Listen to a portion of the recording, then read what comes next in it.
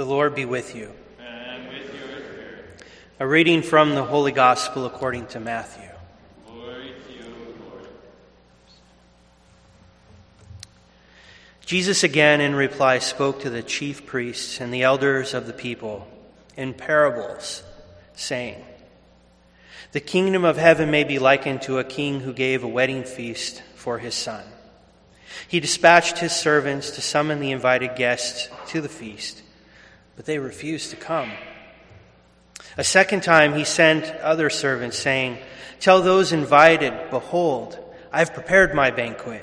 My calves and fatted cattle are killed, and everything is ready. Come to the feast.'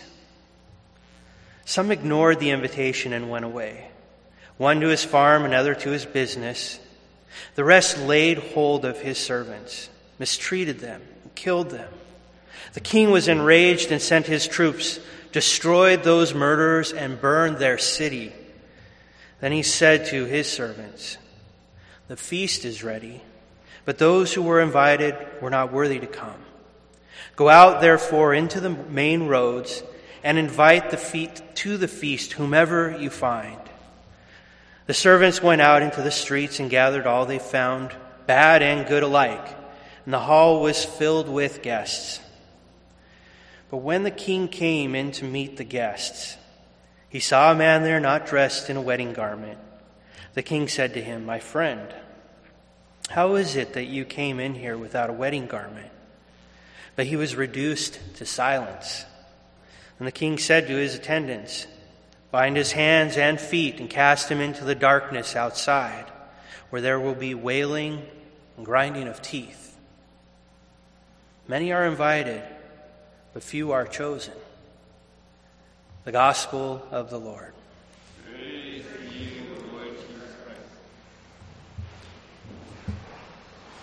The heart of it all, our faith, our Catholic faith, is about a relationship. It's about living in a relationship.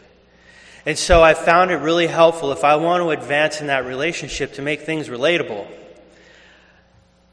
You see Jesus here, he speaks in parables, he speaks in these similes because he wants to make things relatable.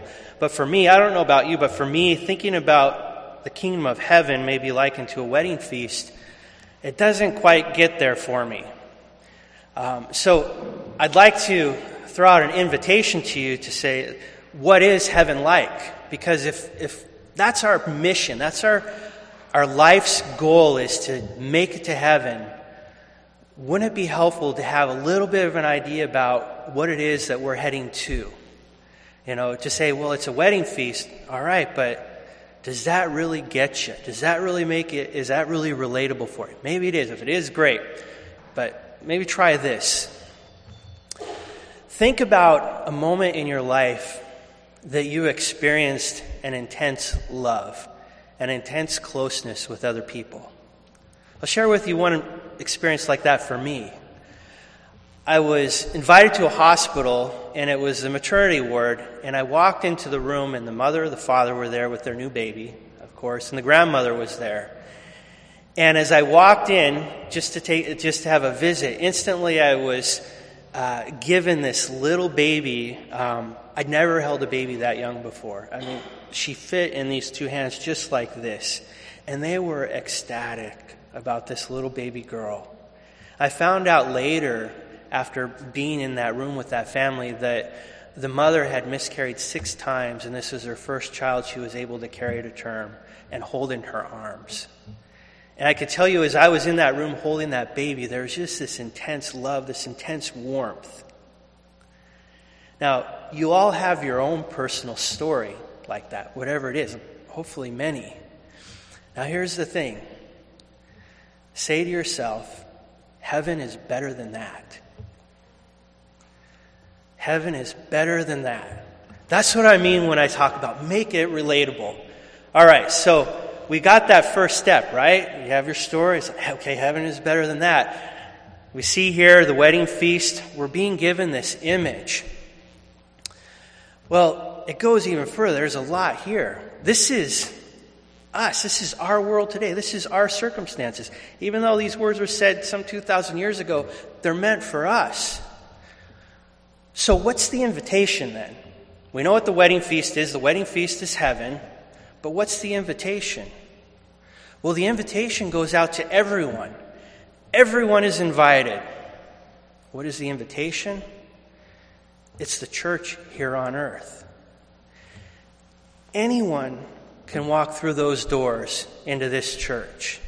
Doesn't matter if you're the biggest sinner. It doesn't matter if you're still struggling with sin, if you're holding on to sin. If you hate God, He doesn't stop you from walking through those doors. Everyone is invited.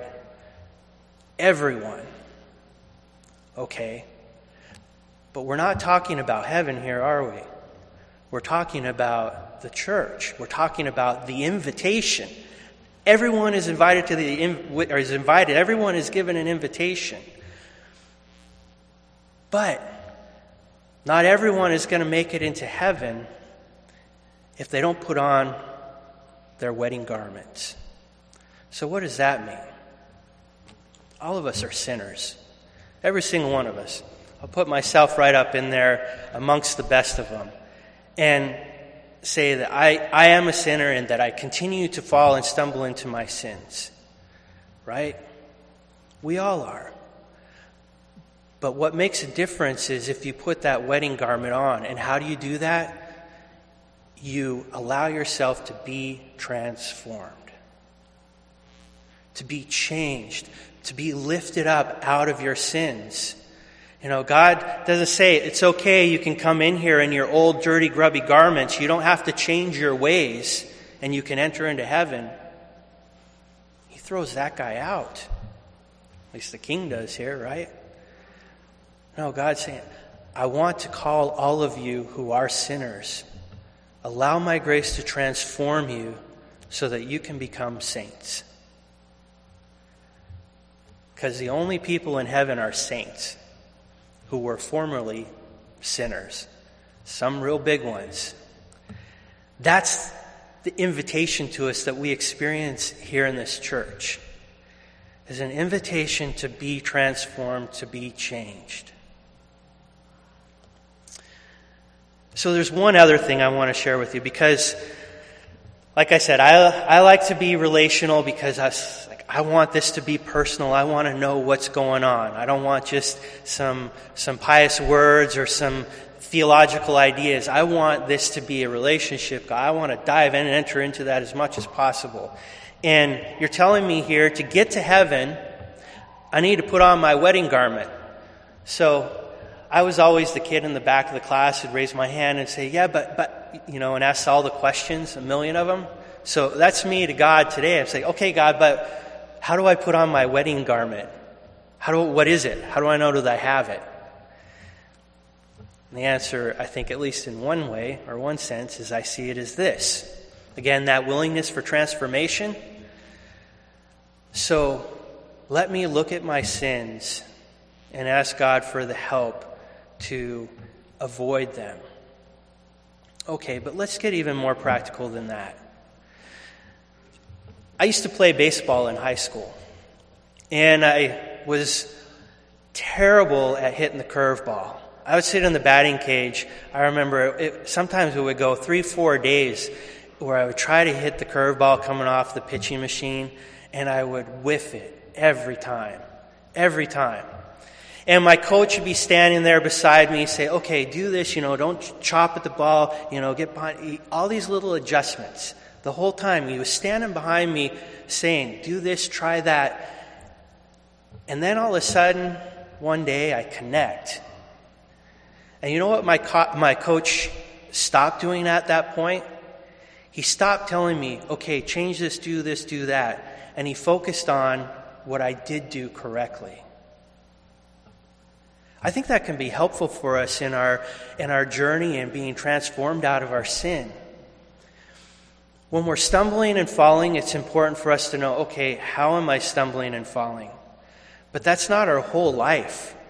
Our whole life, we often will connect, we'll hit the ball. And so it's really important to pay attention to those successes and to hold on to those and to repeat those.